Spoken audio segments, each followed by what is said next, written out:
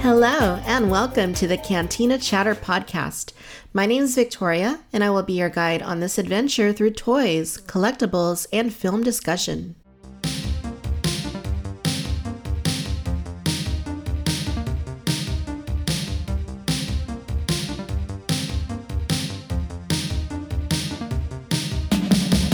In this episode, we are continuing the Star Wars Modern Toy Line retrospective.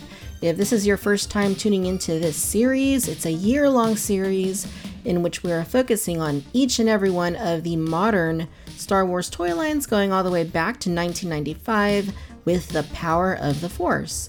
We previously looked at the Power of the Force. We looked at Episode 1, the line that came out for the Phantom Menace 20 years ago in 1999. And now we are moving on to the Power of the Jedi. And joining me in this episode is going to be Dan Curto, the one and only, the gentleman who spent years of hard work putting together the awesome photo archives over at rebelscum.com. They are very useful, even after all this time.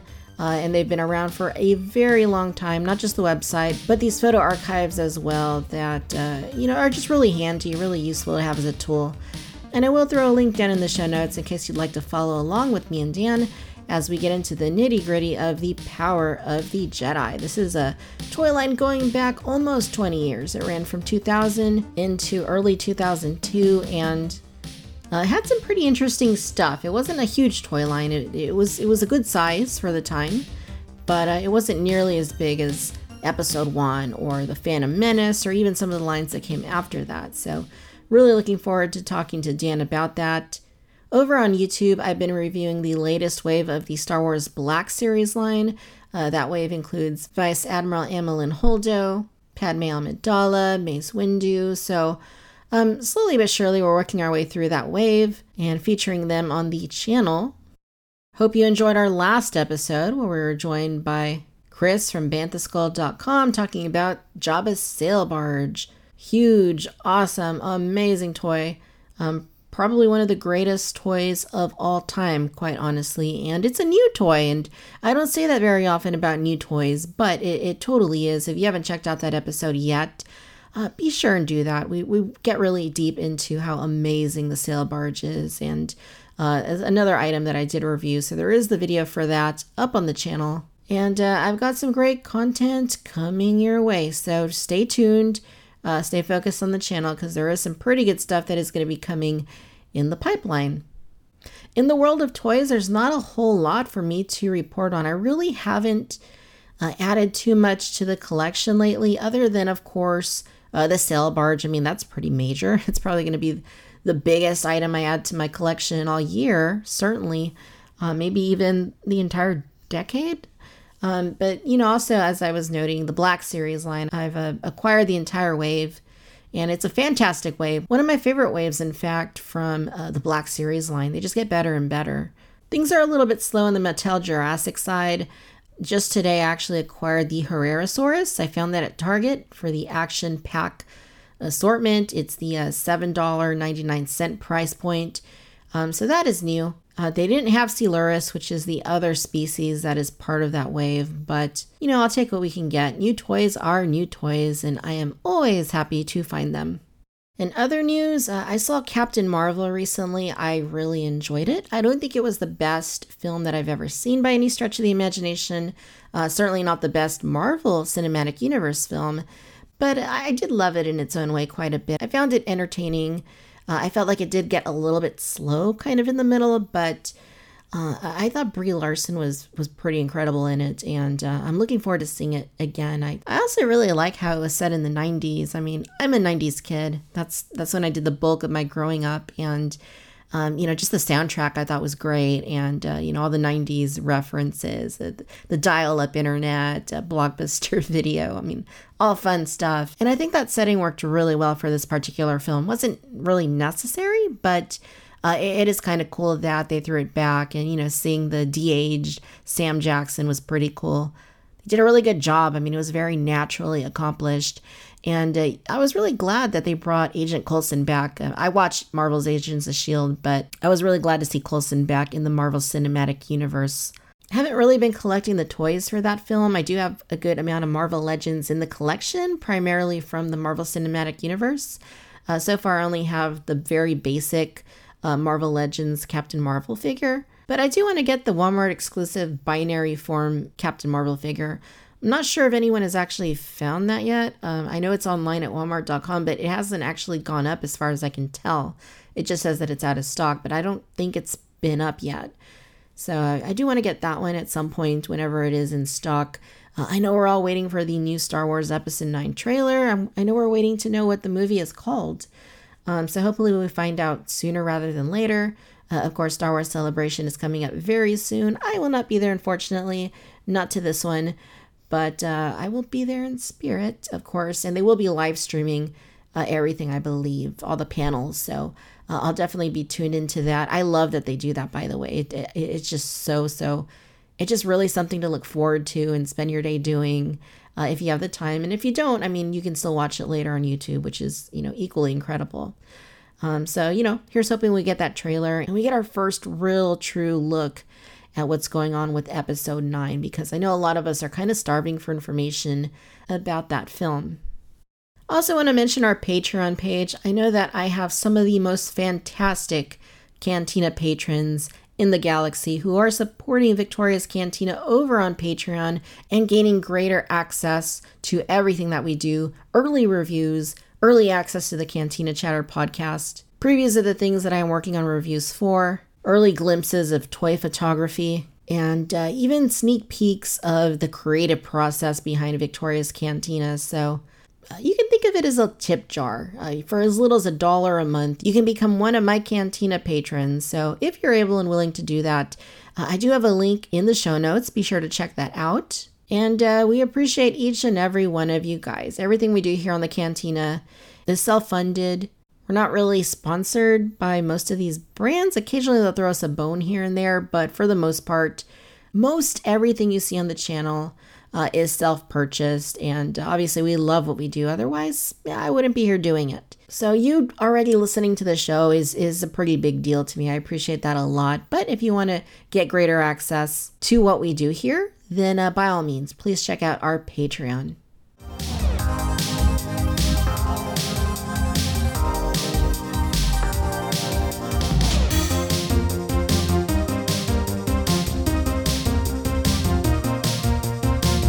Dan Curto, welcome back to the Cantina. Hello, thanks for having me back. Always a pleasure. Absolutely, it's great to have you back. So we've been talking this Star Wars Modern Toy Line retrospective. We've covered The Power of the Force, we've covered Episode 1, and now we're moving into The Power of the Jedi. Yeah, this was a great line. I mean, this was one of my favorite lines because it was the first time that everything was consolidated. Obviously, Power of the Force, you had the original trilogy to play with, and there was a big push for Episode 1. Everybody collected both, probably, if you were collecting back then, but this line really, brought everything together under a unified banner, and the graphics and the logo, really merged the two, with Obi-Wan Kenobi jumping up in front of the Darth Vader helmet on the packaging, which was, really cool at the time, Yeah.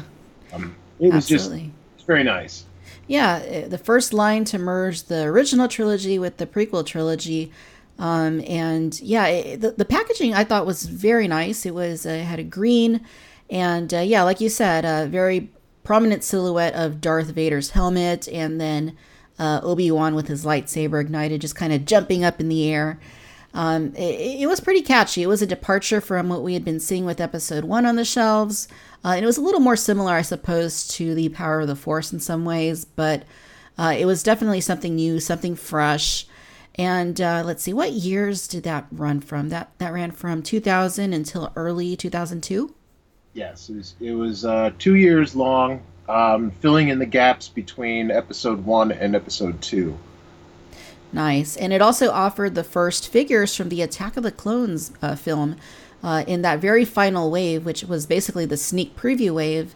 And that included Zam Wesell, Jango Fett, R3-T7, and the very first clone trooper. That's, we're going to get to this later, but that's one of my favorites of this line, was that clone trooper. I had so many of those. I just picked them up every time I saw them, and I started customizing them to different poses and different, you know, colors and whatnot because they didn't really make the different colored officers yet. Right. That came later on, so I just went nuts and just bought a ton of these.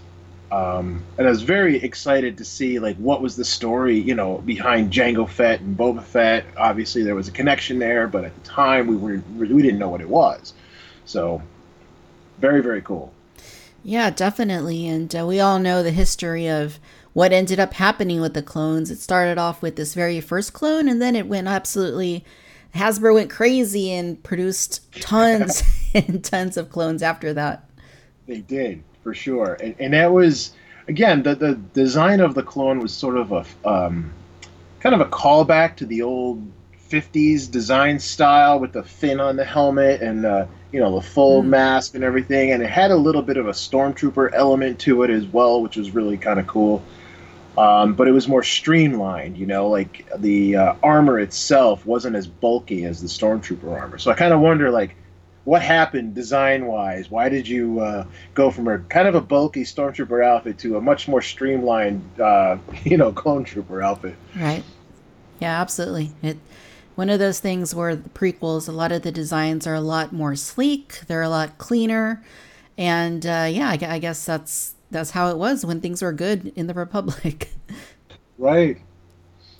So Dan, what are your most prominent memories of the Power of the Jedi line? Tell us a little bit about the things you remember about it. So after Episode One was released, a lot of people. I don't remember anybody really hating the movie. That sort of came later, and then switched around. It was like Episode One was sort of not favored amongst the fans, but leading up to it, it was a huge joy for me because I was tracking down like all of the magazines that had anything to do with it. I still have like a huge box of like Episode One magazines and TV guide covers and things like that. Uh-huh. And I even went crazy, and I was, this was no TiVo back then, or DVRs or anything like that. I had a VHS tape where I would record like Entertainment Tonight, and every time that they showed the trailer or any clip or any news story, and I would record it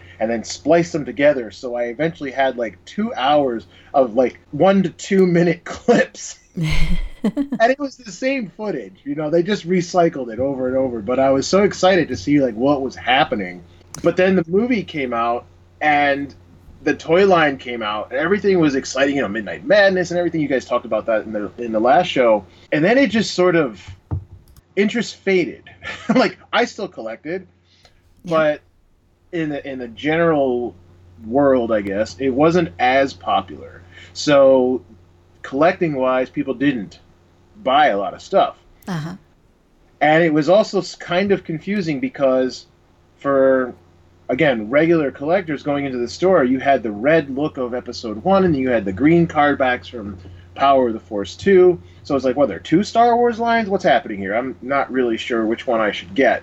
So an effort to combine this into one was very exciting as a fan, because it's sort of like you're starting over in a way with the new Star Wars line, but the figures were now from all the movies, which at the time was four. Plus, they brought in a lot of characters from the expanded universe. So the figures that were made weren't necessarily screen accurate. Uh-huh.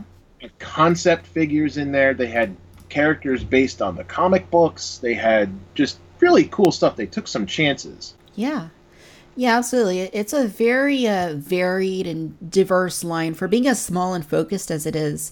You definitely get a pretty healthy helping of prequel figures, original trilogy, and like you're saying, some expanded universe stuff that wasn't anything we saw in the films, of course, but helped to make the line pretty fleshed out and pretty healthy. And there were also a couple army builders that I think they started incorporating a little bit more heavily into the line, with slight variations. And I'm thinking of things like that Scout Trooper. I think there was something different about the two, wasn't there? Yeah, the Scout Trooper started off, and that was a great sculpt because it was just they had done a Scout Trooper previously, but he had the knees because he was sitting on the bike, and this one couldn't sit on the bike necessarily as well as the other one, but it had a great pose and a great silhouette in there, and the blaster fit into a little holster on his boot, which was really kind of cool because you didn't really see a lot of that back then. Right. And then they added like a variant battle damaged, sort of like some carbon scoring on his armor. So there was like a clean version of the Scout Trooper and a carbon scoring dirty version, which we've seen plenty of times after that. But this was really the first time that they had done running changes that I can remember, except for the battle droids. Sure. Yeah, I'm thinking back to that era, and like you say, it was coming off of episode one, which was a huge product line. And after the initial push, a lot of the stuff just sat around for a long time, and it was hard for the stores to clear through it, as I recall. And this line was a lot smaller, it was a lot more focused.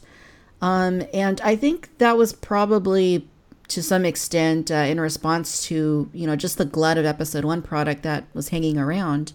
They wanted to do something a little bit smaller, hopefully that wouldn't hang around. And I don't really recall a whole lot in terms of peg warming figures from this line. I'm sure that there were a few, but just off the top of my head, I want to say maybe like the cold weather Obi-Wan and what else? I was looking at the picture here of all the basic figures. I know that one seemed to hang around a little bit, and maybe the Obi-Wan that has the cloak on it. What do you think? What do you recall about that era from as far as peg warmers go? I mean, initially when the line started, a lot of the figures were carryovers from what they had planned for either Episode One or Power of the Force. So, like the Princess Leia Rebel General was a slightly tweaked version of a figure that they had done in Power of the Force 2.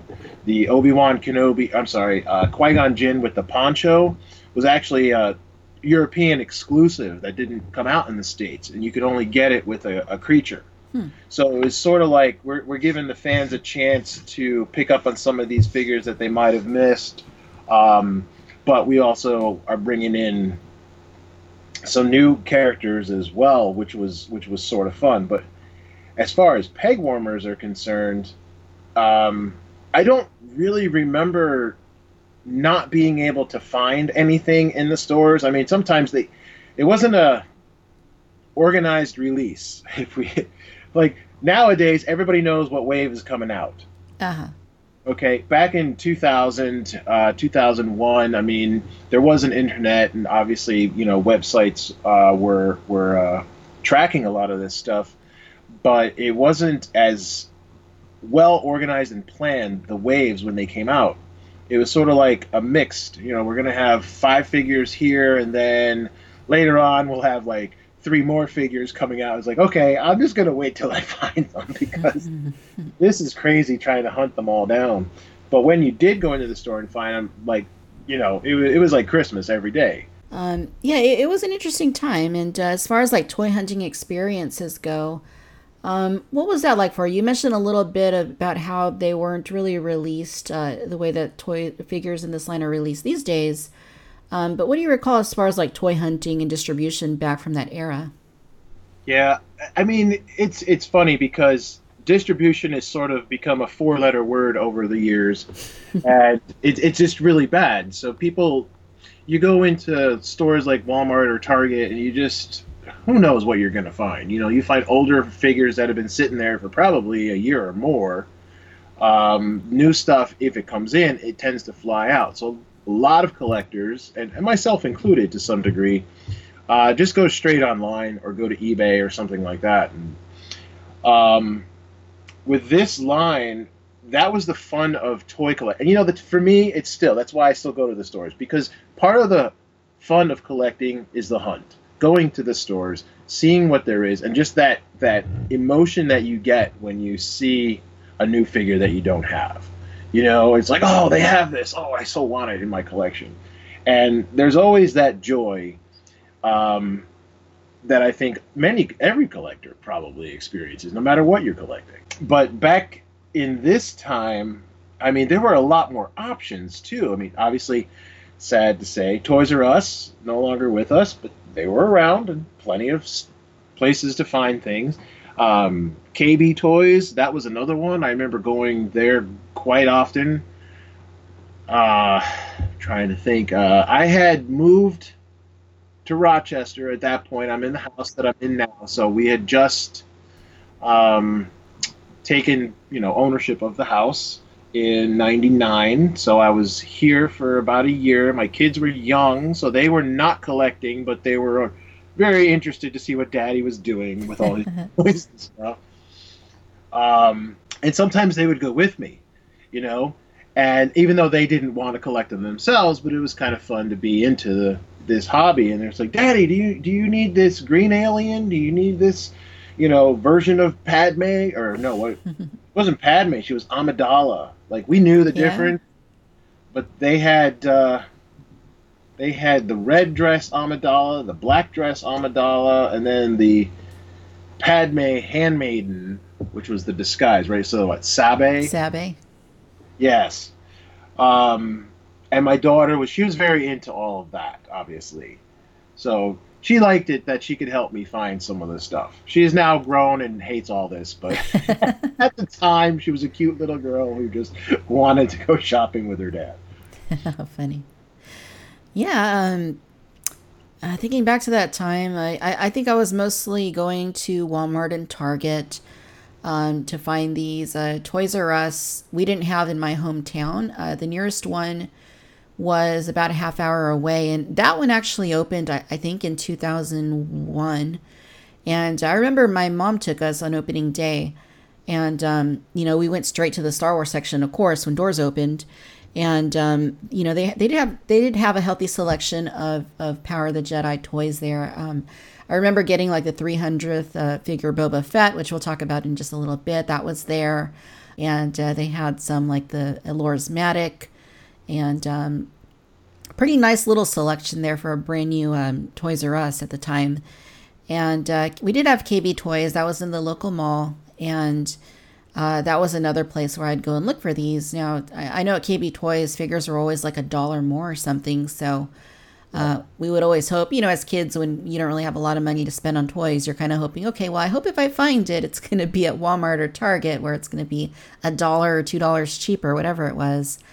But yeah, I mean, thinking back to this era, I think this was when I was still a kid, but I was, I was a little bit older. I was just starting high school at this time that this line was out, and wasn't yet able to drive, so I couldn't, lug myself around from store to store like I did later. But, I was, of course, using every opportunity that my mom was going to the stores to tag along and see what I could find. So I didn't become quite as well versed with the whole idea of distribution, what figures are hard to find and which are not as hard to find, until maybe the Saga line in 2002, 2003. But I definitely had, a pretty good impression just from seeing what was on the pegs, which ones were a little bit easier to come by and which ones weren't. But yeah, it was such an interesting time too, because like we were mentioning earlier, this was a merging of both eras of Star Wars films. At the time, there were just, the prequels or episode 1 more specifically, and the original trilogy, and then a little bit of expanded universe. So this line did offer some really interesting stuff. And I think anytime that Hasbro and Kenner, came off of like a non-movie year, like they were kind of able to go a little bit deeper on some of the selections of figures. And I think that was certainly the case here as well. Well, that's an interesting point that you bring up, because one of the things that I've always seen, whenever there's a movie line, they're planning and producing the figures long before the movie comes out. So if there's any changes to the characters, they're not able to catch up. So sometimes the figures come out and they don't quite look like they did in the film. Right. They look more like the concept art or pre-production photos, but as George is likely to do back then, he would decide, I don't really like the way that looks, so we're gonna change this character. in the episode one line, they had a pod racer announcer that was packed with Jabba the Hutt. Looked nothing at all like he did on screen because it was part of the concept art. So this line was able to give them a chance to rectify that and create a new version that was more screen accurate. And I almost wish, well, I don't wish, but I almost wish that they wouldn't make action figures until a year after a movie comes out, just because we could get that more accurate look. But no, I like the way that they, I like it timed to the film. Obviously, you want to sell more that way. Right. Yeah, wasn't it in the Saga line 2002 when they released, I think it was a massive, like with a Geonosian? Yes. Yeah, that was another thing. It was like, the massives we only saw in Tatooine, so maybe at some point they planned for them to be in the arena and the concept art or whatnot, but... Then they later released it with a Tusken Raider that originally came out in this line. Yeah. Yeah, good point. Gave it a creature, the same creature.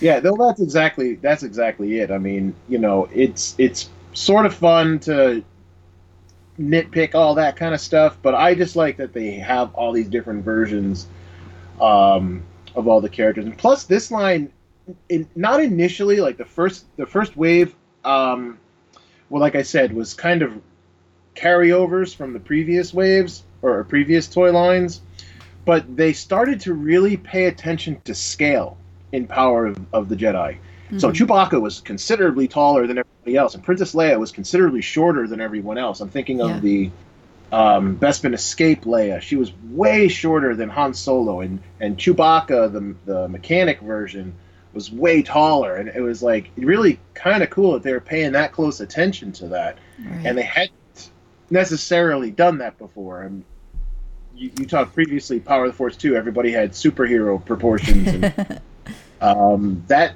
still was the case into some of the episode 1. Yeah, absolutely. That Leia, I remember on the forums, like the Force.net forums, the Jedi Council forums, people were calling that Leia Lil Leia, and it's like when you saw it in the store in the package, she looked puny. Right. But yeah, it was a pretty well-rounded line. So it looks like here, and we're using rebelscum.com to look at the photo archives for the Power of the Jedi line. So I will put a link to that in the show notes in case anybody listening would like to follow along with us. But looking here at the basic figures, and I assume you photographed most of these? I photographed all of these. Nice. That's why I'm laughing. I'm like, yes. It's heartwarming to hear that people still use this. I mean, I spent a lot of time back in the day creating this, and I made this gallery years after the line came out, which is easier to do than trying to do it as the line is happening. But the fact that people are still using it and referencing it, it really does. I feel really good about that. Yeah, you should, because it's a very good resource. I use it constantly, and I have since probably around the time you made it, I guess. But yeah, so looking at the figures here, there's quite a few of them. It's not a huge line. It is more compact than some of the other lines like Power of the Force or Episode 1. But just looking over the images here of the figures, it's exactly like you were saying earlier, prequels, original trilogy, a little bit of a mix of expanded universe, and a little bit more like tertiary type characters. Like there's Tebow, there's some of the Jedi Council, like Saesee Tiin, Plo Koon, there's even droids like FX7. And even Boshek from the Cantina, some very obscure characters that made their way into this line. One of my collecting friends is also pretty well known, Adam Paulus. He used to have a saying on the sites that he worked on that they will never make a Boshek action figure, and they did, and he looks great. They've never done him again. So he still holds up, and he comes with a blaster that can store in a holster and a removable helmet, which was that was another thing about this line is they started giving all the characters that had these removable helmets, and that wasn't done a lot in the previous lines. But when they started doing like the X-wing pilots and the Boshek I just mentioned, and some of the other characters that had helmets. The fact that they were making them removable was kind of exciting because Hmm. it just hadn't been done. I mean, as a kid, Luke's helmet never came off. Right. You know, Yeah, yeah, that was definitely a cool aspect of this line is that they started getting a little bit more detail focused and offering a little bit more with the figures than we used to see in the years prior to this line. yeah, Now, of course, like any good Star Wars line, you have your main character. So we have a Luke, we have a Han, we have a Leia, we got our Vaders, we got our Mauls, our Qui Gon, our Obi Wan. So they did cover their bases pretty well in terms of getting like the main cast of characters in there. yes. The other thing, as I'm looking through all this too, is I'm looking at the same page that you are, and I actually dug out all my figures anticipation for this, and I'm kind of looking through. So they're on the table over here next to me. But the other thing that was interesting in this line, I mean, we all like kind of look at five POA figures these days as a bad thing, and that's not necessarily the case. But that's kind of how Star Wars figures always were up until somewhere around 98, 99. You started seeing like arms that would swivel a little bit differently. There were no ball hinges in anything yet.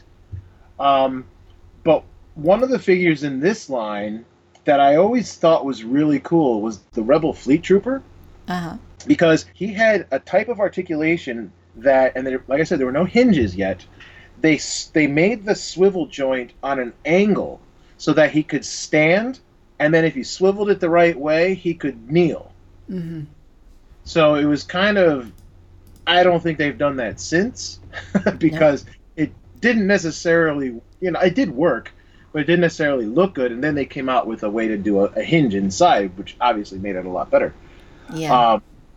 But that was very groundbreaking at the time, and this was probably 2001 maybe when that figure came out. 2002. It was one of the later figures, I believe. Yeah, yeah, definitely. I think they're in chronological order on the picture here, if I recall. So yeah, that looks like it's more towards the end of the line.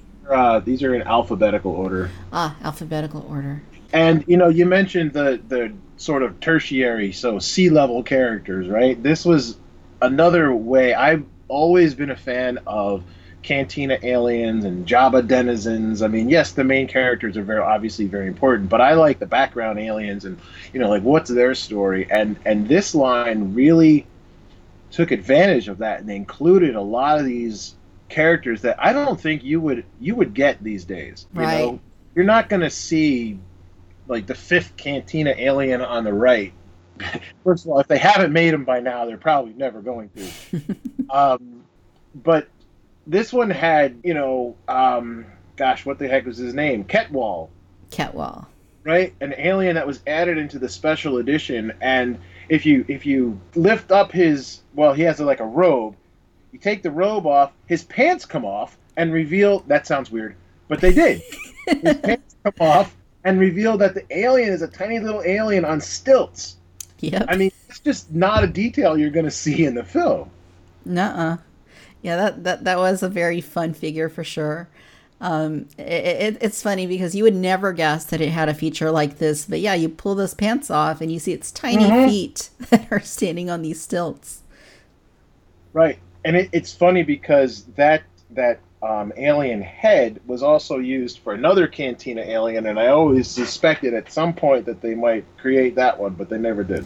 They didn't. Melos, I think, is the name of the. Yeah, Yeah, it's and only saw their heads in the film, right? So the rest of it was totally up to interpretation, and that's why I'm saying like they really push the envelope a bit for some of these characters and some of these figures. And you mentioned FX7.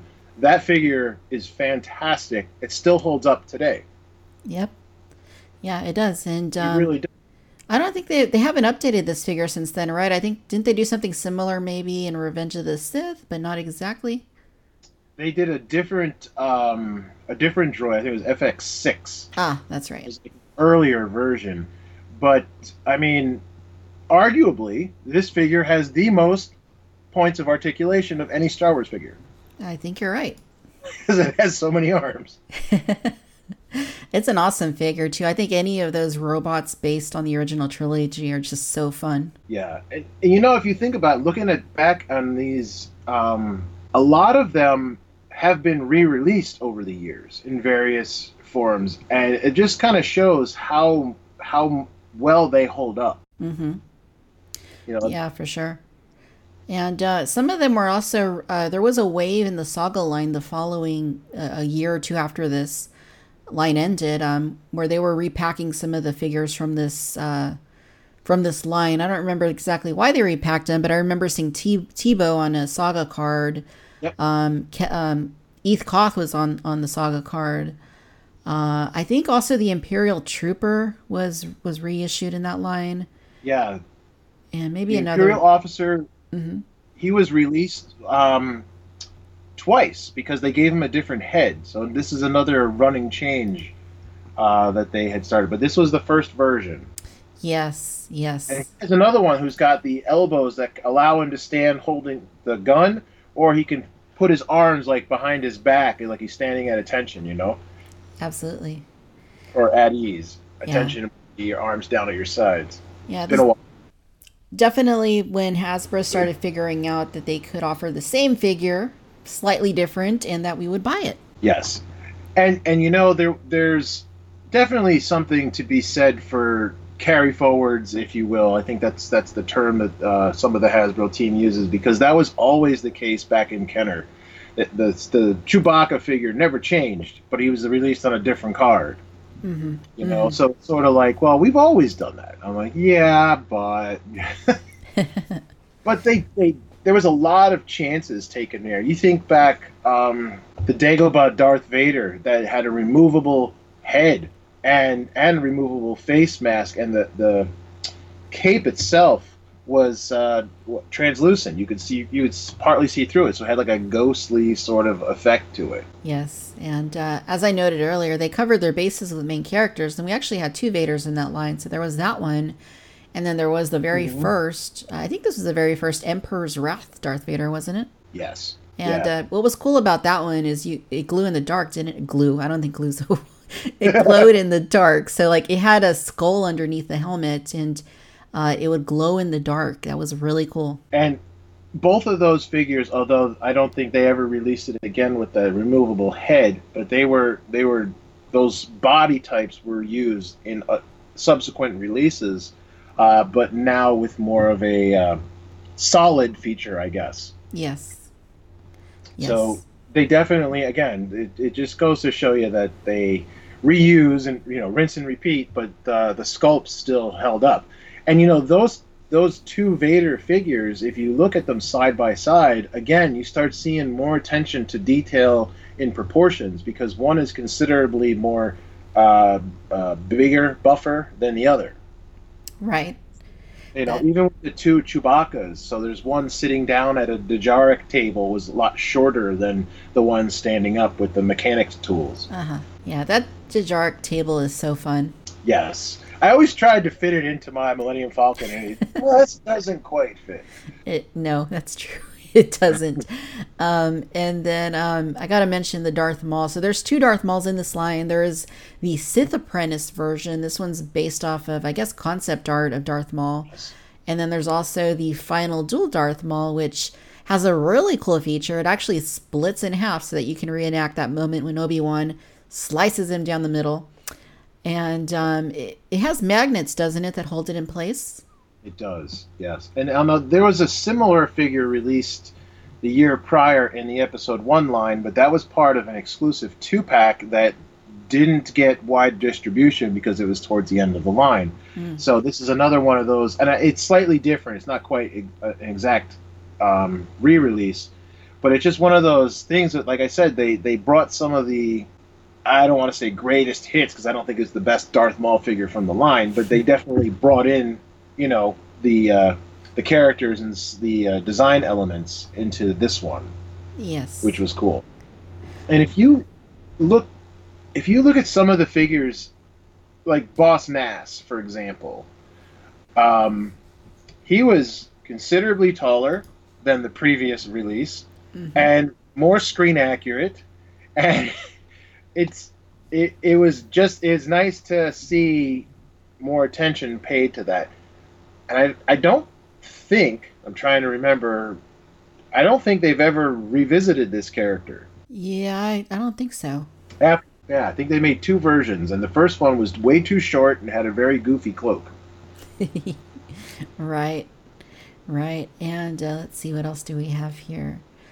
So we got to mention. We have to mention that Jack Porkins is in this line. That's right. Yeah, Yeah. and he was great. He was a great. I'm kind of jumping around the page a bit, but there's a lot of great sculpting in this line. A lot of details and the paint applications. They weren't just like simple paint applications. There's a lot of shading. There's a lot of different masks, I guess they call it, that they used here.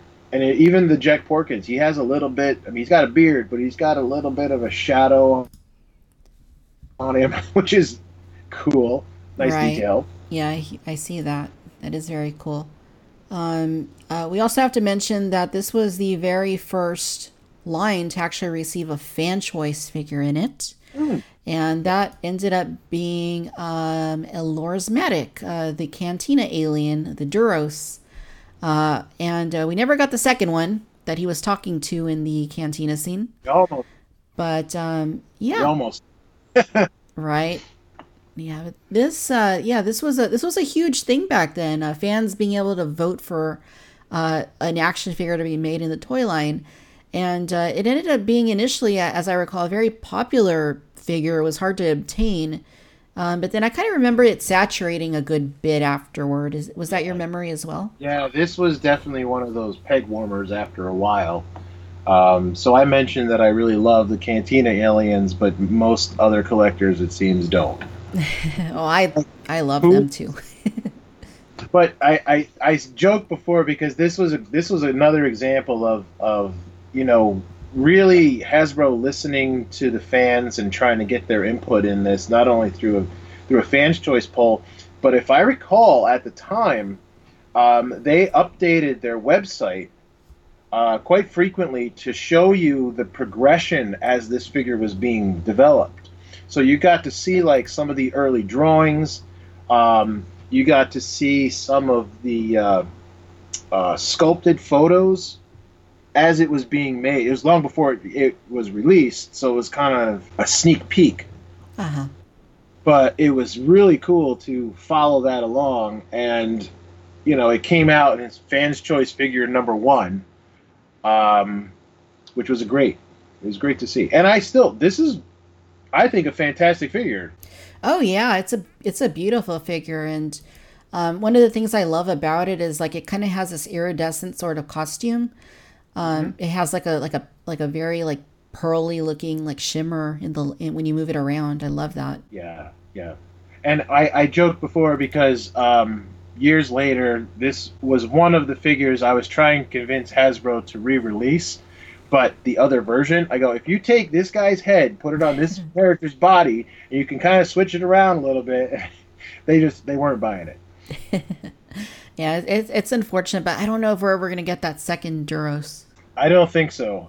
Like I said, some of the Cantina aliens, I mean, considering the slots that are open and all of the different movies that are out now, I think it would be very difficult to find a character like that into the Star Wars line, which is kind of a shame, but it's totally understandable. There's a new movie every year now, so they have to really focus on that mostly. Right. Yeah, for sure.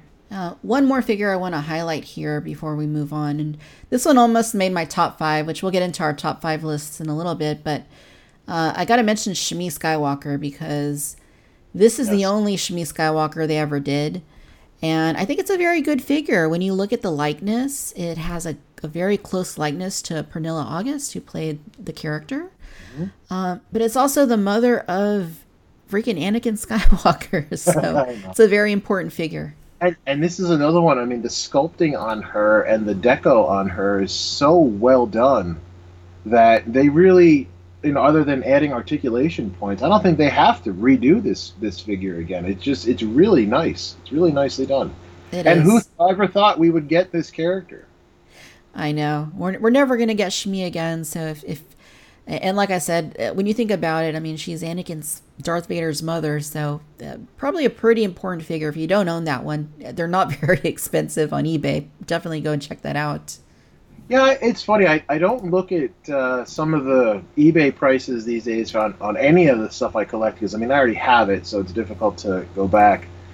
But just again, before we branch off, I also really like, although I don't believe it's very screen accurate, I always liked the Bespin security guard Mm-hmm. because he came with a number of accessories and they all like strapped to his body. He had a blaster that fit in the holster and then a baton and handcuffs that like plugged into the sort of like his belt area. I don't know. I always thought that was cool. It had a lot of he had the elbow swivel articulation I was talking about earlier, and a removable cap. The old Bespin guard never did that. Yeah, that is actually a cool figure. I just pulled up the picture again. This is one of those that I got that Toys R Us I mentioned earlier on grand opening day. This was one of them that I bought, and it's because my mom actually liked it for some reason or other.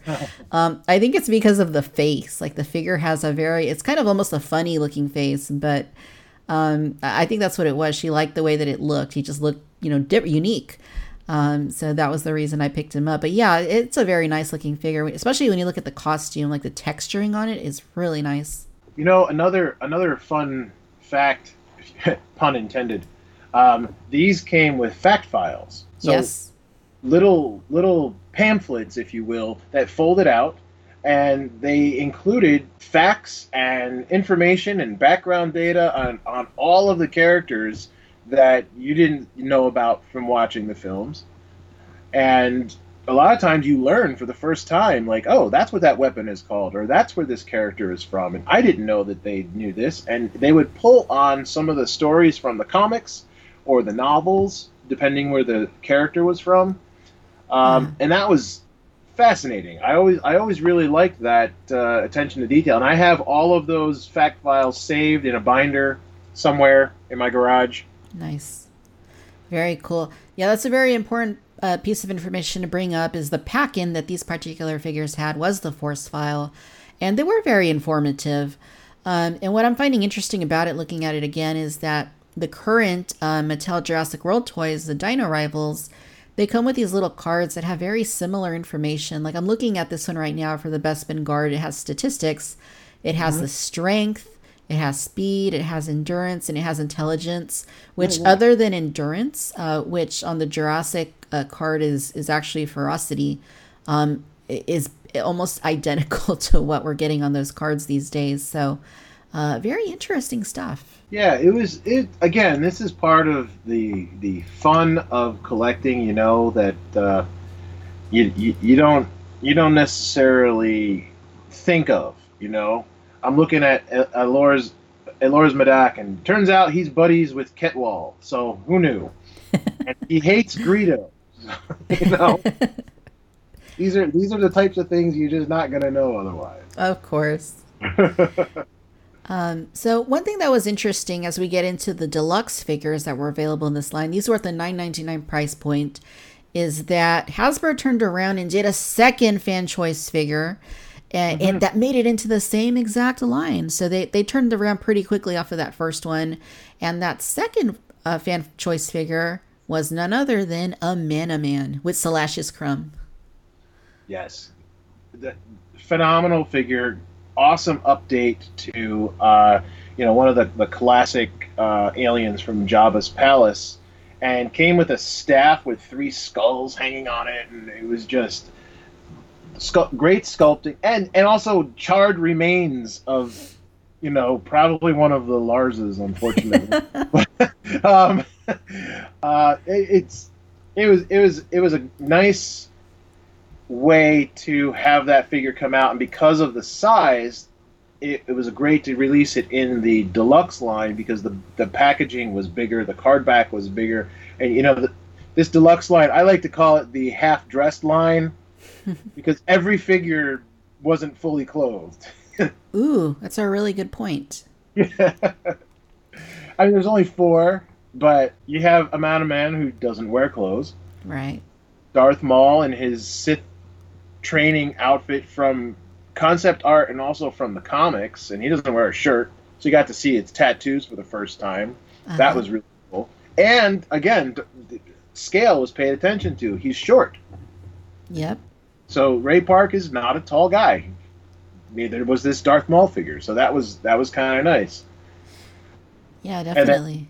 then Princess Leia in her slave outfit with a soft goods skirt. I think that was the first time that they had done that. She was also short. Comes with a giant cannon that can go well on the sail barge. I'm certain. Uh-huh. When you get that this week, test that out. All right. And then Luke Skywalker in his diaper outfit in the back of the tank. Yeah. Yeah, Which that's I love that figure. I don't know. That set is kind of goofy, but I really love that they made it, and I really love that the back of tank itself is able to have FX7 sit into the support. yes. Right? They actually made a spot for him. Yes, absolutely. And yeah, I totally agree. These are all pretty great figures. Especially like the Luke. It's a very unique set. If you want to back to tank, I don't remember them ever releasing it again after this. Well, And yeah, I mean, this was for $10. I mean, you really can't beat what you got in these sets. And going back to Amanda Man, that was actually it's a very interesting figure. It's one that I actually like a lot. Um, I think that the sculpt is very nice on the figure. The corpse accessory that it comes with is a bit gruesome. I'm still a little surprised they actually did that. Even when you think back right? to Return of the Jedi, that seems like a gruesome detail to have had in there. But yeah, I remember the He's staff. The staff that he has was the biggest issue I had with this set because it would start sagging after a little while. yeah, but he also I'm trying to remember because well I can look him up because he's probably yeah he's right here. He has the hinged shoulders. So I was talking before about having the swivel joints on the knees and everything. They didn't really do hinges back then. This one does. This one has it. It's hidden underneath the body. Hmm. But it's not just like a straight swivel. You can move his arms up and down and side to side. So there's something I hadn't remembered until this moment. Yeah, yeah. These are And all. Mhm. the deco on this one again, lots of nice shading and really textured paint applications on it, and you don't. I mean, you do see it on some figures, but this was really like, it's fans' choice. You're going to pull out all the stops. Right. Yeah, most definitely. They want to make sure they're during those non-movie years when the kids aren't buying that the adults are still staying interested in this stuff. Right. So let's see. After deluxe, it looks like there is multi packs. There's a couple sets. There's one that has Darth Vader and Darth Maul. Was this an exclusive somewhere? Because I don't feel like I remember seeing this one. No, I don't think it was an exclusive. I'm trying to remember where I got it. It was probably like at a Walmart or something like that. But it it wasn't. The figures are not great. It's just sort of a way to again bridge the two trilogies and bring out the two main villains for newer collectors. But nothing really spectacular about either one of these figures, and I think that they've both been done better in other versions. Hmm. But both of these figures were re-released pretty heavily. Right. So this set may not have seen a large distribution, which is, I guess good if you're a completist and you want to get these figures, but you missed the set. Uh-huh. It's a decent set if you don't have them, but if you probably do and you don't know it. And then there's another multi pack that has Vader, X Wing Luke, Rebel Trooper, and Sand Trooper. I'm guessing this was an exclusive maybe in Mexico or in Spain because it says on the bottom Figuras de Colección. So, Yes. So that was, I gotta say, probably Mexico. They have a history of for some reason, exclusive packaging in their shows, and it's like a legit thing. Like they have gotten it. I remember that when this came out, it was like, okay, well the figures are exactly the same, so I'm not really too worried about trying to collect it because I'm an opener anyway. But it's a great set, and you see this a lot, even now. Uh-huh. Repacks of figures just for newer collectors, and to make it a little bit of exclusive to that particular show, that was pretty cool. Yeah. Yeah. Let's see. Play sets. We have a carbon freezing chamber. Still one of the coolest playsets ever, I have to say. I mean, not as cool as a Death Star, but I liked this playset. Yeah, it says fan club exclusive. I never owned this, and it's probably largely because it was a fan club exclusive. And I know I was a member of the Star Wars fan club for a time, but I kind of feel like maybe in this 2001, I feel like maybe I fell out of that. Yes, if now I might be wrong on this, but if memory serves, um, the fan club was part of the Star Wars Insider magazine. Yes. So you had to be a subscriber to the magazine. I think you had to be a subscriber, or you had to be a member of the fan club. Um, but then you could order it through the magazine. Mm. I might be wrong about that, but I mean, that's how you would get this particular set. Yeah, that sounds about correct. I do think I remember the Insider being like part of the fan club, and then later they started selling it separate. Is that correct? Yeah. Well, this the set itself, I don't believe this ever was available in stores. No, but the Insider magazine itself. Oh, yes, you can buy that in stores now. But I think this was another one of those things that was kind of a carryover from Power of the Force 2, and it just never got released because the playsets, up until recently, playsets have sort of fallen out of favor, and they weren't really very popular unless it was part of like a new movie.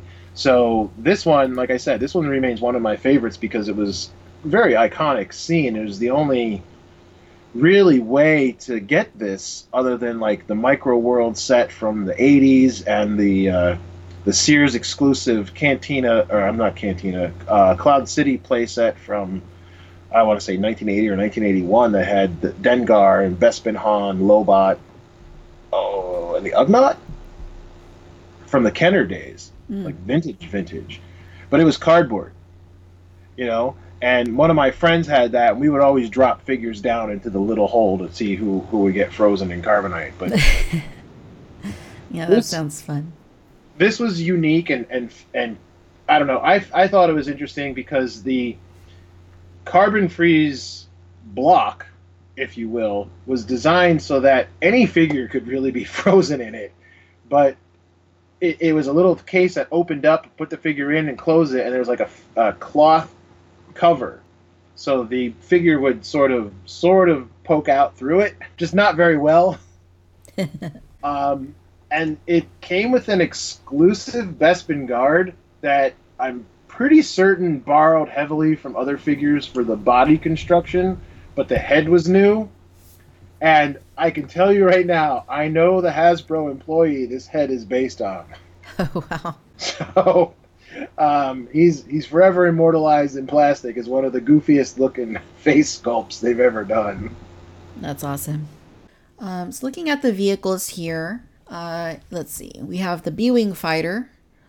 Was this brand new, or was this a retool or a repaint of an existing version? So a lot of the vehicles for the original trilogy were the same molds used back in the original line.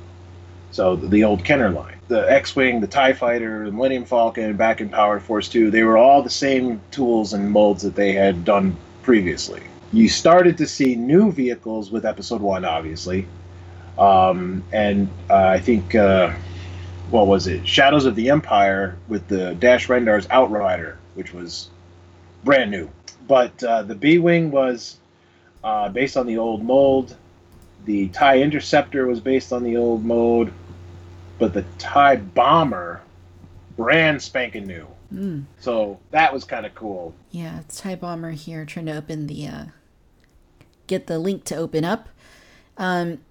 It looks like, as I wait for it, some of these other ones were definitely repurposed, as you noted, like Luke Skywalker Snowspeeder, the ATST. That's the same good old vintage ATST, making another appearance, and it's come back a few times over the years. But yeah, the TIE Bomber, it's, I mean, you could definitely see a little bit more detail sculpted into it, I want to say, like into the actual like hull. It looks like it's got a little bit more going on. They'd never done the TIE Bomber before. This is its very first appearance, and it says here it was a Walmart exclusive. Yes. The figure itself is sort of a kit bash of the Power of the Force 2 figure upper body, but then it had new legs added to it. And then the same exact pilot was available with the TIE Interceptor as well. So there was no difference between the two sculpts. Okay, so let's see. Other assortments here. 25th anniversary. Okay, so I remember these pretty well. I remember seeing them especially like at Toys R Us. So these were meant to commemorate the 25th anniversary of A New Hope. There was Han Solo and Chewbacca. There was Luke Skywalker and Princess Leia. And there was Obi-Wan Kenobi. And Darth Maul. Do you remember these ones? No, I have to correct you. That was Ben Kenobi and Darth Vader. So I always like to think of the Alec Guinness version of the character as Ben, because that's how we were introduced to him in A New Hope, and that's how I always think of him. And Obi-Wan was his younger version. So later on, to avoid confusion, somebody somewhere decided to call him Obi-Wan throughout, and I don't necessarily disagree with that, but for me, I always call him Ben. I can dig that. And these three sets were very cool in the package. But when you took them out of the package and tried to play with the figures, they were stuck in that pose, which looks great in that particular scene, but not so great when they're by themselves. Specifically, Luke and Leia, who have their arms around each other. Well, they're not hugging. They're just like one arm around each other as they're leaning back about ready to swing. And if you take Leia away by herself, she looks really weird with her arm like sticking way out into nothing. One of the things that I loved about these particular sets, and also actually the Darth Vader and Darth Maul set we talked about before, were the display pieces that they came with. So little environmental stands with pegs for the feet and everything that didn't necessarily, especially with the 25th anniversary, they didn't necessarily connect to each other, but they were part of the Death Star. Yes. Right? And that's where all those scenes took place. So it was kind of cool because you again, fans really wanted a Death Star, and they're slowly giving us little pieces of it. Yeah, it's only going to take them 30 years, but maybe we'll get there. I'm sure we will. Yeah, I remember these pretty well. I know that I had, I don't think I had these sets specifically, but Han Solo has a really bad haircut. I had the Obi-Wan and the Vader, but I know it wasn't from this set. I'm pretty sure they repacked them like in one of those commemorative DVD or packs, or one of those home media releases where they would offer like at Walmart or Kmart or wherever those multi-packs, and I'm pretty sure that those two were in one of those multi-packs at some point. I'm trying to think. The Darth Vader, I believe, and I can check really quickly, I believe was made available again as a Celebration 3 exclusive that had a sound chip with James Earl Jones' voice in it. But the figure itself was nothing really new, but the packaging is what made it. And I'm not certain that Kenobi was made available again. But even like you mentioned the Han Solo, so I'm looking at Han Solo and Chewbacca. I mean, they're in that classic pose where they're all getting ready to shoot the stormtroopers above them, but if you hold the figures separately, they're all squatted over and hunched down, which is a little strange by themselves, out of context. The vehicles themselves, they came with the pilots. Yes, yeah, something they just started doing a couple years ago once again. Yes, and the TIE fighter pilots, I did mention before how that those were constructed, but the B Wing came with a Sullustan pilot, so Nine Num, his alien race, that in a white flight suit with the tubes that you could actually plug into the B Wing, which was kind of fun. One of the tubes plugged into a little hole in the cockpit, Huh. and the Snow Speeder came with Luke Skywalker, slightly retooled from the Power of the Force 2, and then a DAC router, which was the first time that that figure was ever made. And then the ATST and the speeder bike from Endor came with, I believe, still unnamed Ewok pilot. I don't think, is this, well, I don't know, I could be wrong. This might be Paplu. Let me just double check. Yeah, no, it's Paplu, sorry. And it's funny because that was a figure that I did not have for many, many, many years. But I ended up getting, because I didn't buy this set. I said, well, I have a ATST. I have three of them at this point, and I have like 25 speeder bikes. I really don't need to buy this, but I want that Paplu figure, but I'm not going to, spend $30 for a figure. Years later, I picked them up loose on eBay, probably for $30. So, that, oh, yeah. Gotta love it. I don't think I spend that much on it, but it is possible. Yeah, the things we do as collectors to make sure we get everything we need. Well, I always like to have one of each figure, not necessarily the vehicles themselves, but especially nowadays, I struggle sometimes because the cool stuff comes out. I'm thinking most recently there was a BB-8 playset that opened up into, it was a Death Star, but it wasn't a Death Star. But oh my God, didn't it look exactly like a Death Star? Yep. And I couldn't buy it. I'm like, what am I going to do with this thing? It's so big. It was like, whatever price it was, expensive. But then I found it was the only way at the time you could get Snoke and the Praetorian Guard. Mm-hmm. With that particular helmet, because there's 3 different helmets. Right.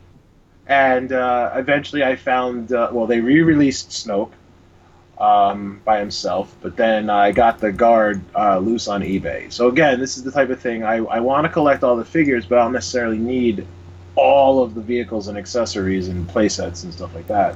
Yeah. Yeah, I feel kind of similarly to a pretty strong degree. It's like I've always focused primarily on the figures. I love the vehicles and, some of the play sets, but obviously those take up a lot more room. So I'm always focused. I want to get one of every figure, but they make it hard when they do it where, like you're saying, you got to get the whole play set or you got to buy another vehicle of a vehicle you might already have just to get like the one figure. But That's how it's always been.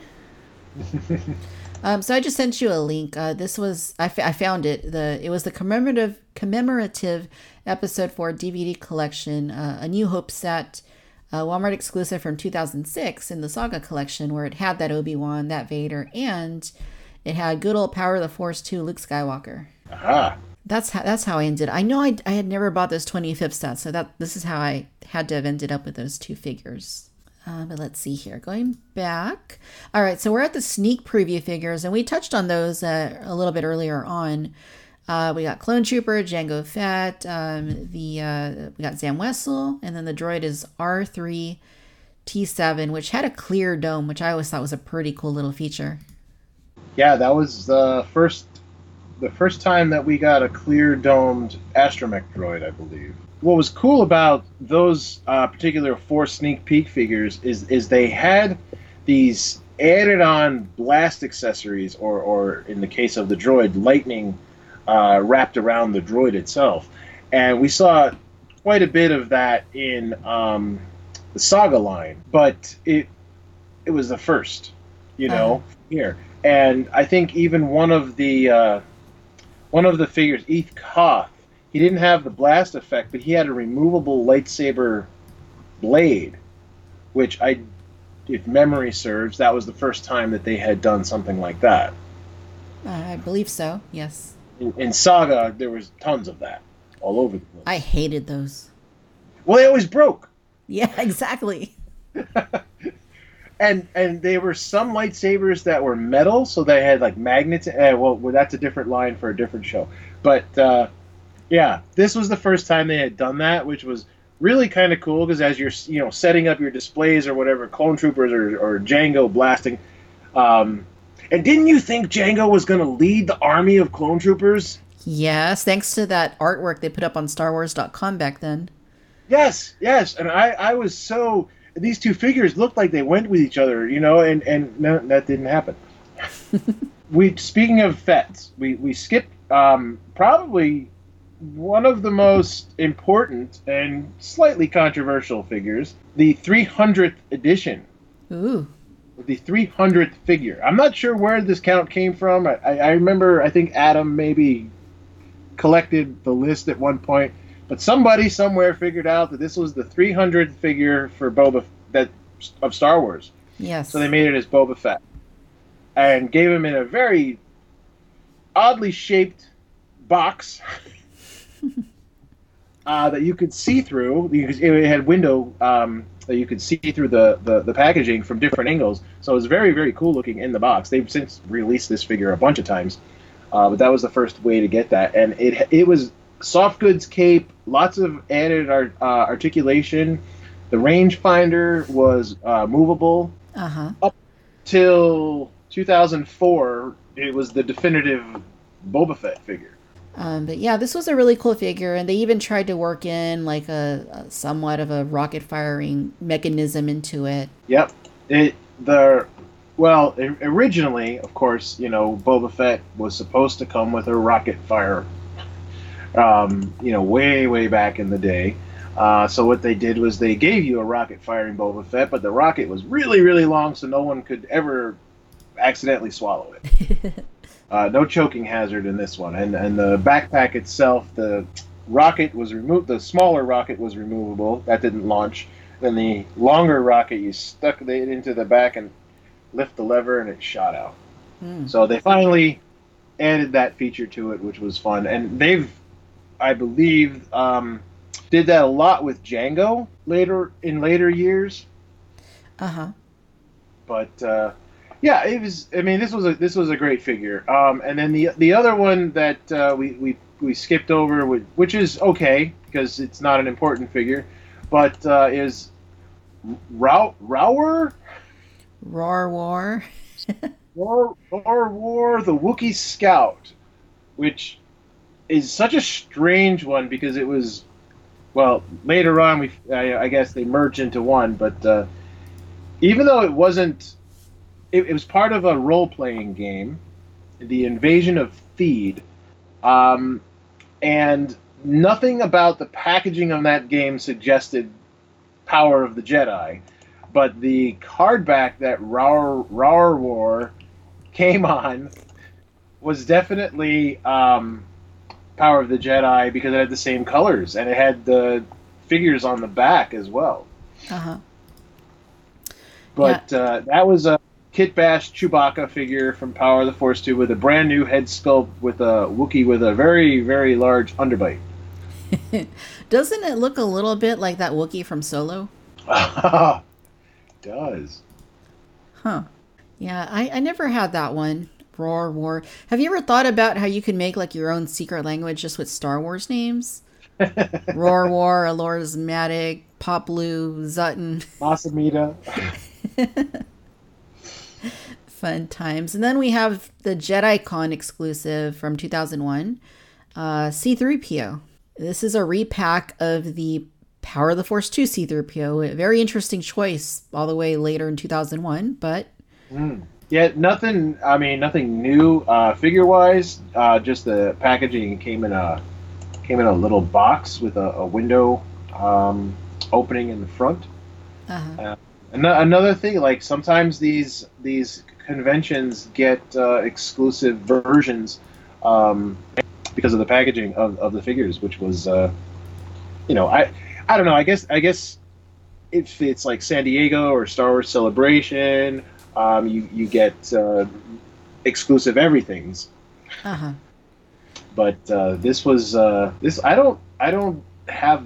I mean, I have the figure from 1905, but if memory serves, we added this to the gallery after a trip to Rancho Obi-Wan. Ah. So that's why we have this photograph. And well, it's not we. I'm not there anyway. Yeah, that's interesting. Um, all right, so we haven't talked about. Have we missed anything other than 12-inch figures? Well, there was this weird line. I'm looking at it now. There was this weird line called Mega Action Figures, Okay. which were I want to say 6 inches Mm. tall, Uh huh. maybe.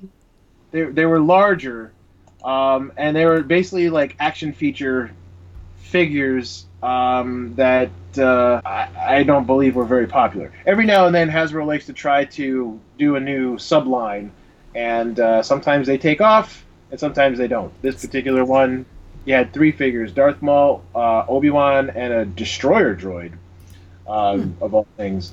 But they did not prove to be very popular, so they didn't make any more. I forgot all about these.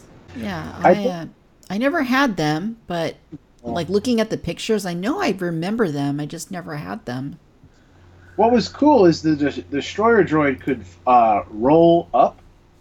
Not quite screen accurate because actually that was faked on film.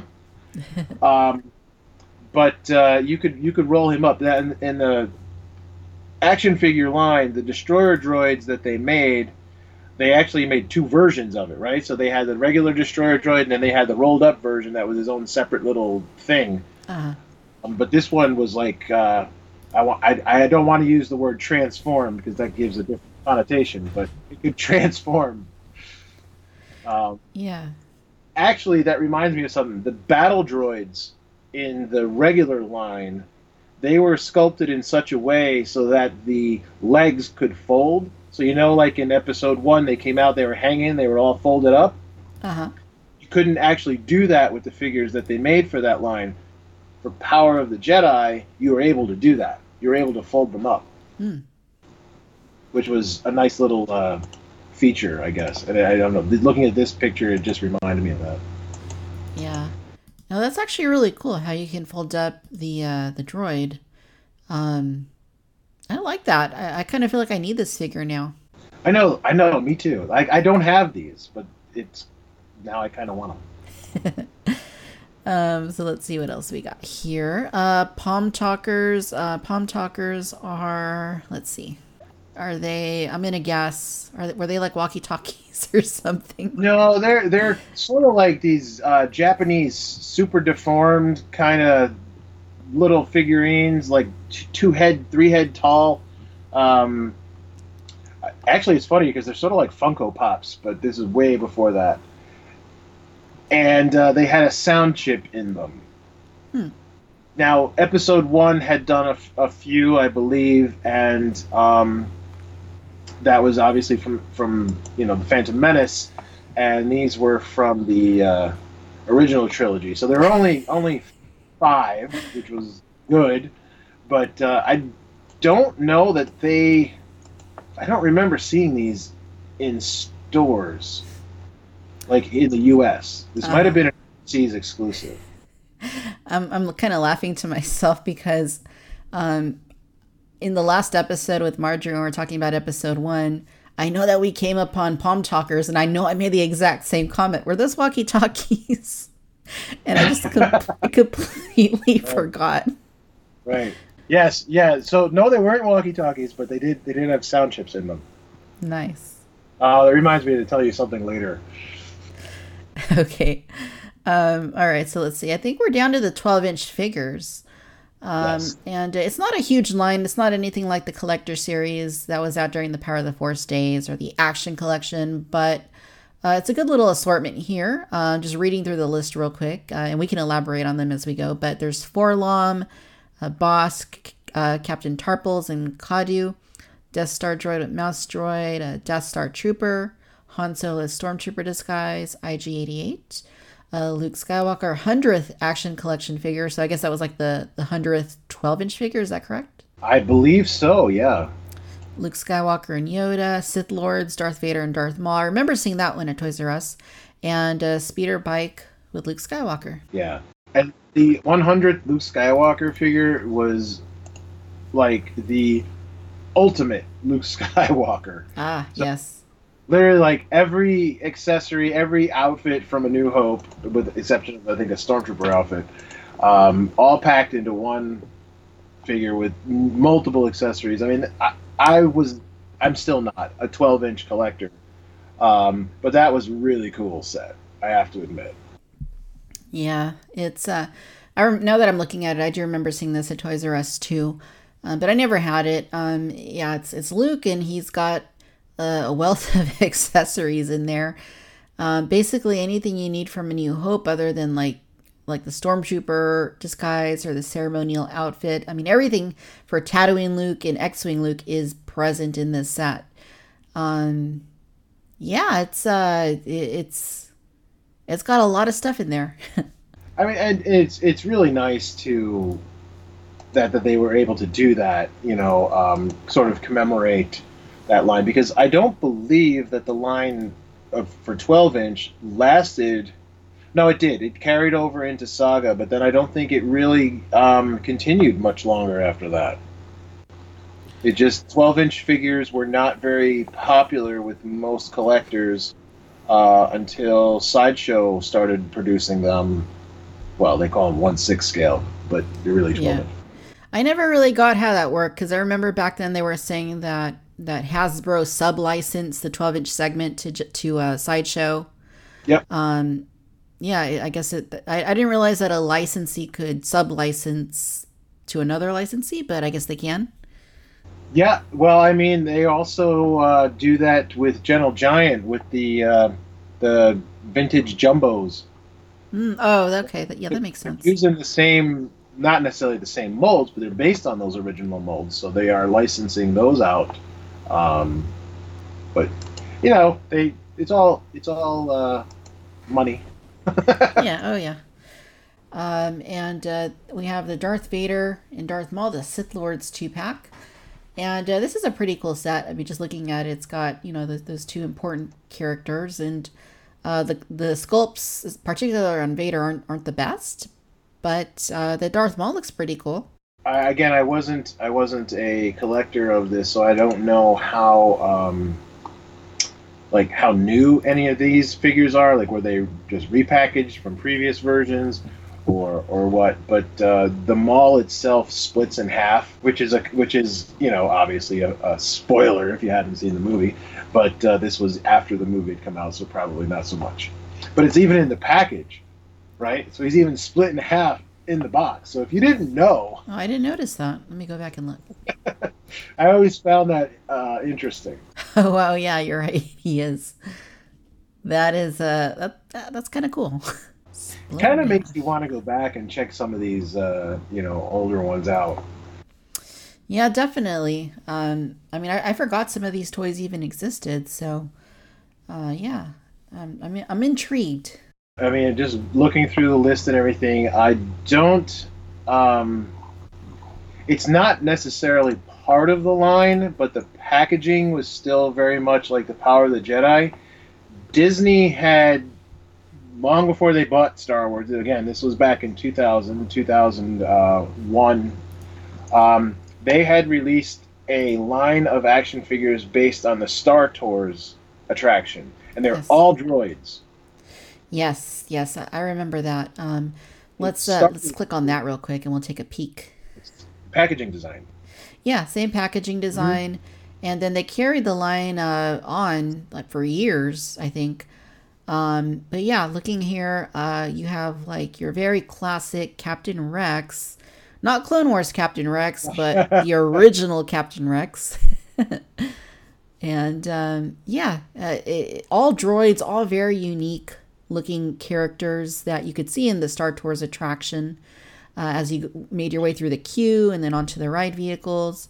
So yeah, I think these are pretty important. I don't have any of these older ones, but I would definitely like to track them down, because looking at the designs, I mean, they all look so cool. Initially I think they did it over the course of 3 years, and there were 4 figures each year. But they're and it's funny because one of them, the DLX2, sort of looks like a box with an arm on it, and if it looks kind of like a Dalek, well, it's also named sort of like a Dalek from Doctor Who.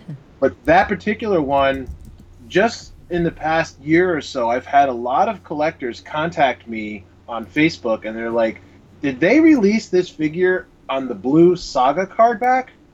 Because somebody had discovered one, and they were supposed to, but they ended up not doing it. Well, things in the toy world, sometimes these things do get made, one or two, a couple production samples or whatever, and they get leaked out, and now somebody has one in their collection. Right. But originally, it was on the green Power of the Jedi hardback, with a couple of the other ones. And now it's funny because after this started coming out, obviously I remembered Captain Rex. He was part of the attraction.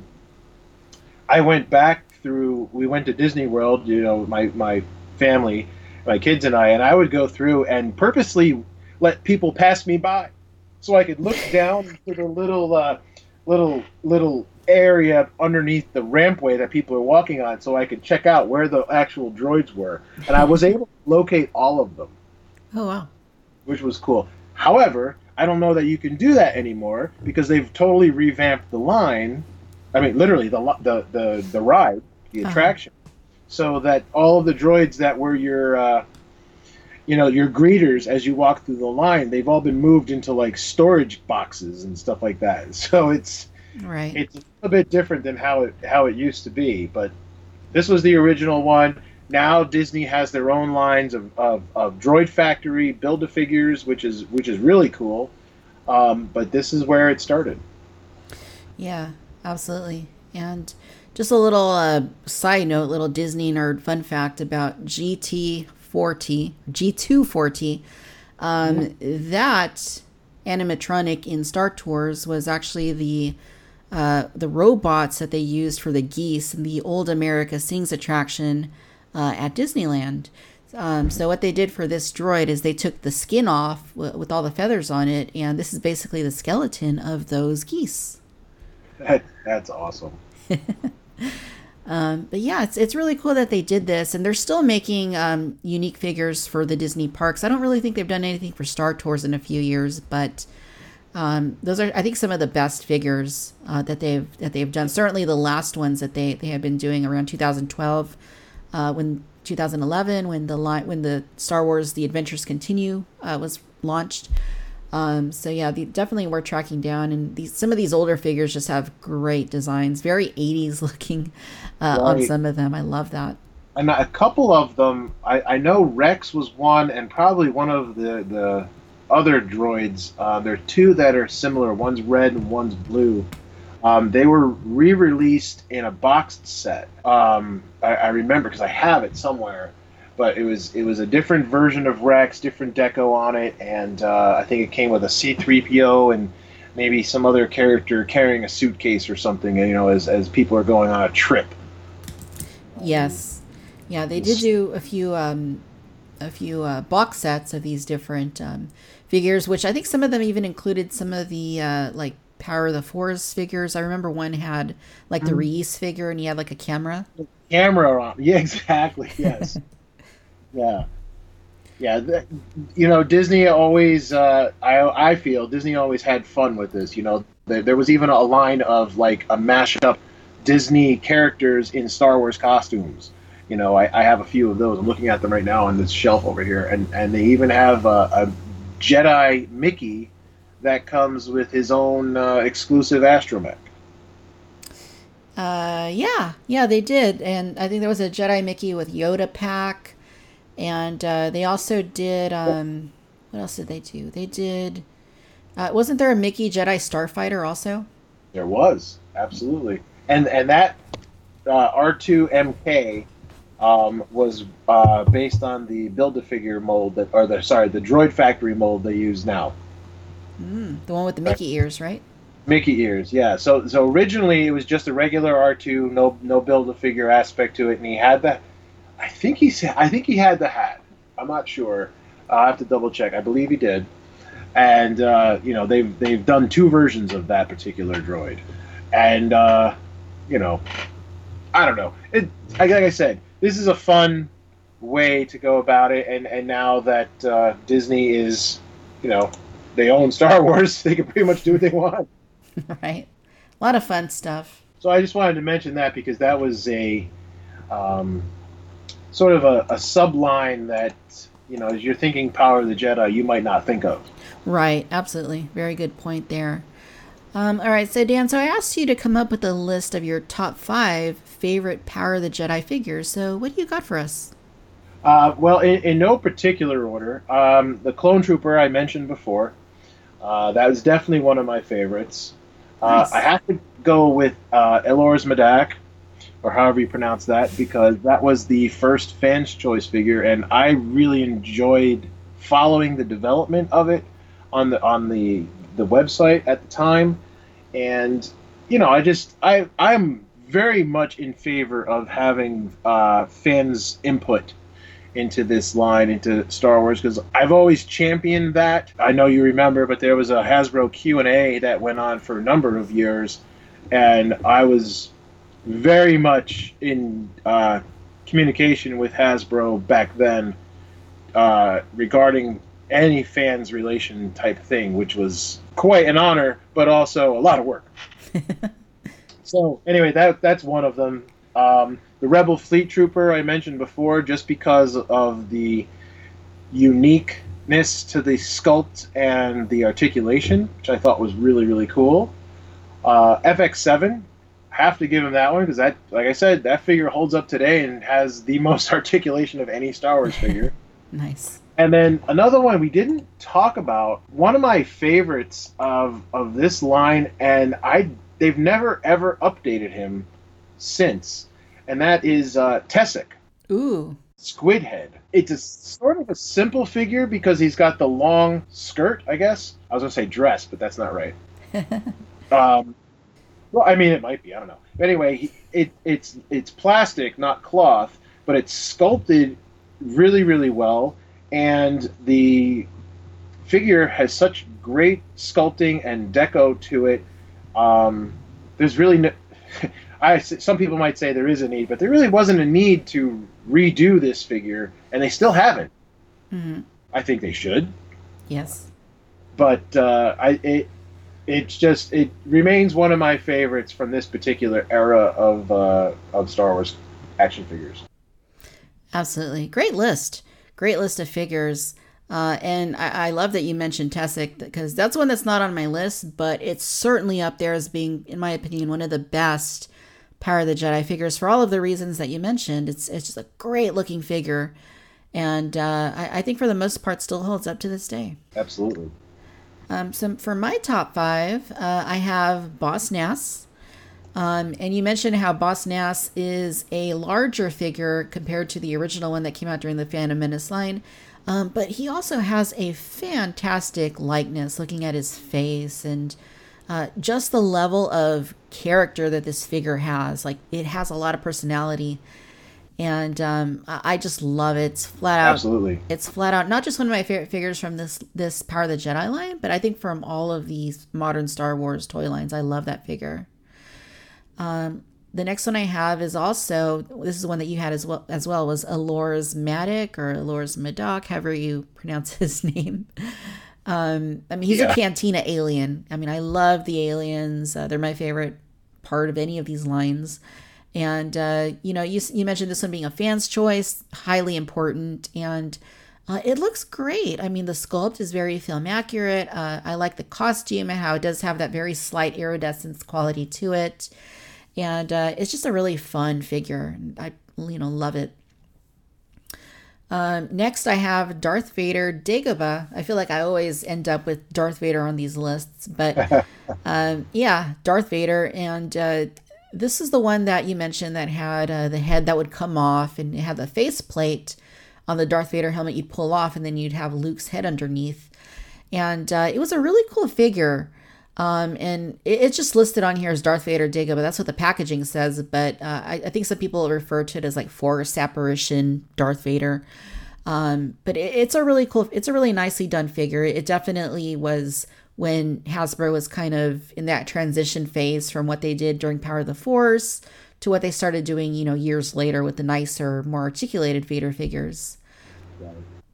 The next one that I have is Zutton, who was AKA a snaggletooth of sorts. And a couple of things interesting about this one. And the first one is that it actually wasn't, this version of Snaggletooth Zutton was not in the Cantina scene. This is actually from the Star Wars Holiday Special. Probably one of the few figures that were actually made from the Holiday Special, but they didn't market it that way, obviously. It's just marketed as a regular Star Wars Cantina alien. So there's that, and I think even the image that it has on the card back, that's straight out of the Holiday Special. Yep. And the second thing I like about it is that he's wearing the Michael Jackson Thriller outfit. Yes. It's different, but I think it works. I think it works on good old Zutton.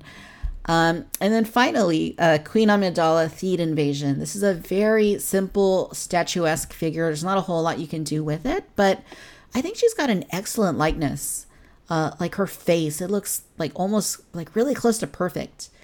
And then just the sculpting of the outfit too, I think is very film accurate and really nice. It's a really nice looking figure. It really is. And again, it's one of those figures. What I don't think they've ever revisited this outfit, have they? No. And because they nailed it the first time out. Absolutely, they did. And I'd love to see this one in 6-inch, honestly, if they ever did that. Oh yeah. Well, it's funny you mentioned Zutton. I was tempted to put him in there, but I had to go with Elors. But do you know, like, even the name Zutton is not even accurate anymore? Oh no, I didn't know that. Because they have made a Zutton figure in one of the 3-packs for the vintage collection, and he has a completely different outfit. And obviously, this is from the Holiday Special. And they're now calling this one Zedmore. Huh? Like Winston Zedmore from Ghostbusters? Yeah. Well, I don't know that was in the intent. But yes.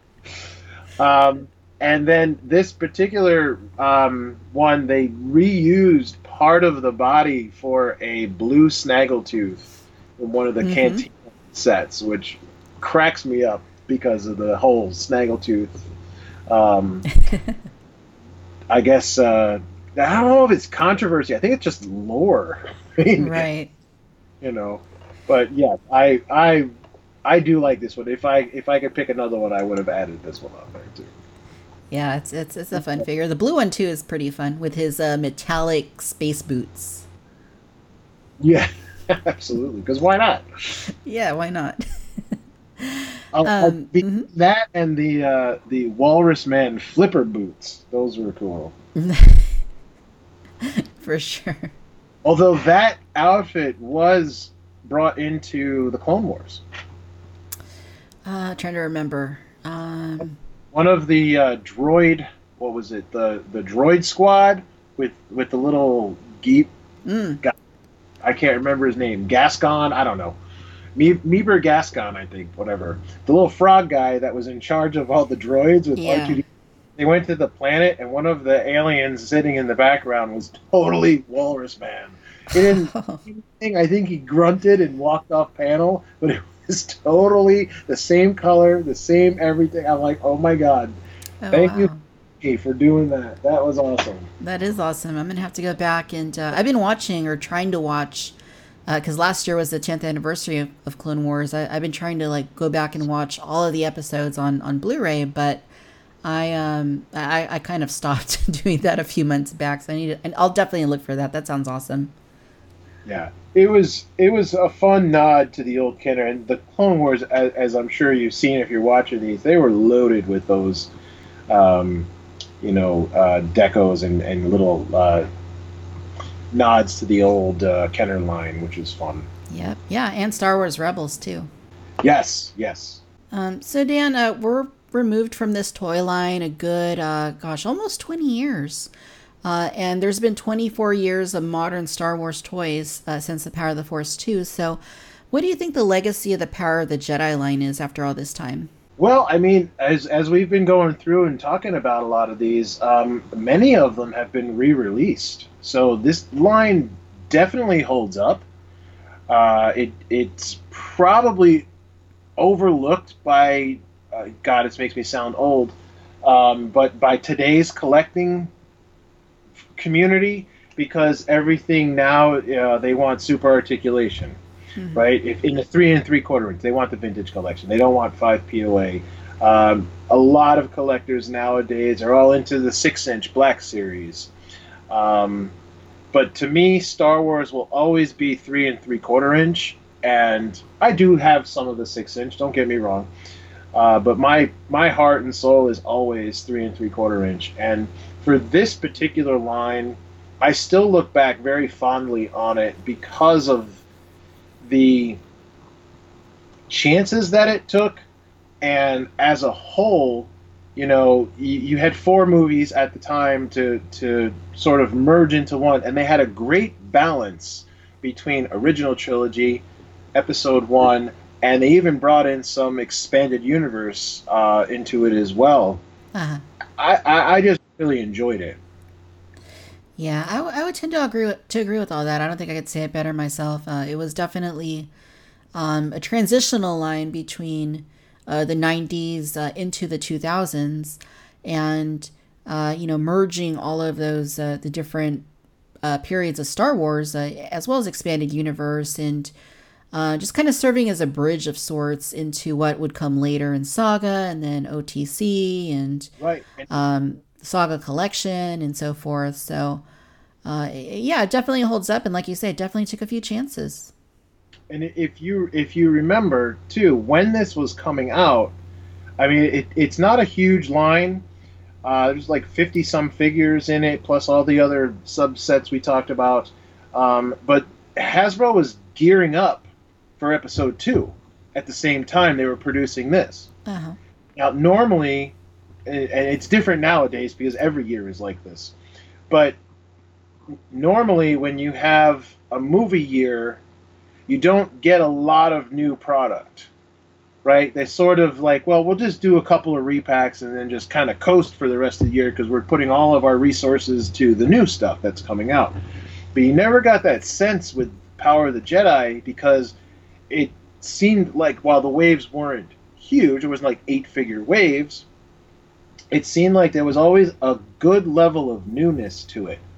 And for 2 years, you had 2 fans' choice.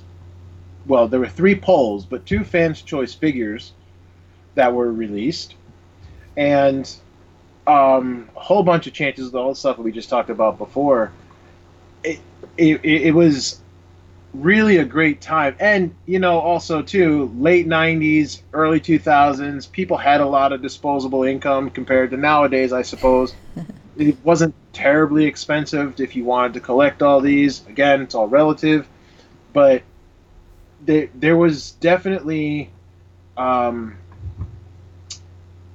satisfying release, a satisfying product, and you didn't feel like you were kind of holding back. And I'm looking at you, Original Trilogy Collection. Yeah, that's also very well said. I mean, I think another thing about, that era is that there wasn't a whole lot competing for your attention. There were Hasbro Star Wars figures, and that was roughly it at the time. Now you have Funko Pops, you have Hot Toys, you have Sideshow, you have Gentle Giant, you have the Bandai, you have the SH Figuarts, the Medicom, the model kits, the Lego, and I mean, there's just so much stuff vying for the collector's attention that it's just hard to buy everything. So you kind of got to make your decisions on what you're going to focus on. Right. There were Lego sets. I'm not a Lego collector, but there were Lego sets coming out at this time. But the most prominent thing to collect was definitely the action figures. Now, I'm a very big comic book collector as well, so some of these figures were also pulled from the comic books, which was really kind of cool. Nice to see that. There was a Jedi I think it was called Jedi Quest comic book that I think was supposed to be much larger than it ended up being, and the Obi-Wan Kenobi figure in cold weather gear, that was based on that. So why would they do that, right? Because Obi-Wan was not designed. There was no cold planets in Episode 1. Right. Why would he have a cold weather gear? That makes no sense. Well, in the comic book story, they went to a cold planet. There was an Anakin as well. So it was kind of nice to see all of that, you know. Yeah. Absolutely. It was a very interesting line, and like any of these lines we've been talking about in recent months, and we'll continue talking about probably for the next year or so. They each hold their own unique place in Star Wars toy line history, and it's always fun to look back and reminisce on collecting experiences and what toy hunting was like and distribution and what each line offered, because they each are truly unique in what they represent for the history of Star Wars toys. So I think Power of the Jedi, like you said, definitely holds up to this day for the most part. And definitely tried some things that the later Star Wars toy lines just built upon. So yeah, Dan, as always, it's been a pleasure having you on the show. For those who would like to look you up on the socials, where should they go?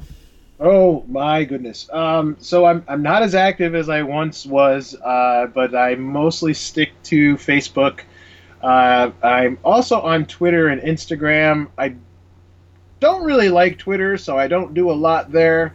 But I don't know. For the most part, I tend to post whatever interests me. If that interests other people, so be it. And also, occasionally, because it's not done on a regular basis anymore, I'm part of the First Order Transmissions podcast, and whenever I go on there, we tend to have a really good time talking about whatever the topic is. It's usually toys with I'm involved, but not always. Very cool. So I will place some links to all this down in the show notes. And yeah, excellent. So be sure to look up Dan Curto online and the treasure trove of photos he shot over the years over on rebelscum.com. All right, Dan, I will catch you later on in the series when we discuss the 30th anniversary collection. Oh, I'm looking forward to that. All right, thanks again and take care. No problem. Thank you.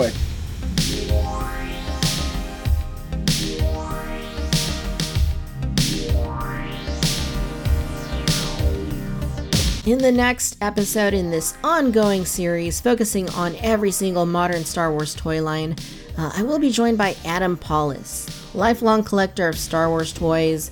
He's been writing about this stuff practically all his life as well, going back into the 90s. Awesome dude, and it's always very insightful to see what he has to say, given his expert knowledge of this toy line and the fact that he does work with this stuff for a living. So always value his opinion, and I hope you'll tune in for that episode. Once again, a huge thanks to Dan Curto for coming onto the show and discussing the Power of the Jedi toy line. Be sure to check him out online. I will throw links to his social media accounts in the show notes. If you are listening on Apple Podcasts, be sure to rate Cantina Chatter and leave a review. In fact, be sure to do that no matter where you're checking out the show, whether it be Google Play or Podomatic or YouTube or anywhere else. This show is a labor of love, and it is here for all of you to enjoy. If you're so inclined, Victoria's Cantina is on Patreon. To gain greater access to Victoria's Cantina and help keep the lights on, be sure to hit that link in the show notes. You can also follow us on Facebook by searching for Victoria's Cantina, Instagram at Victoria's Cantina, and Twitter at Vic's Cantina. As always, thank you for tuning in to the Cantina Chatter podcast.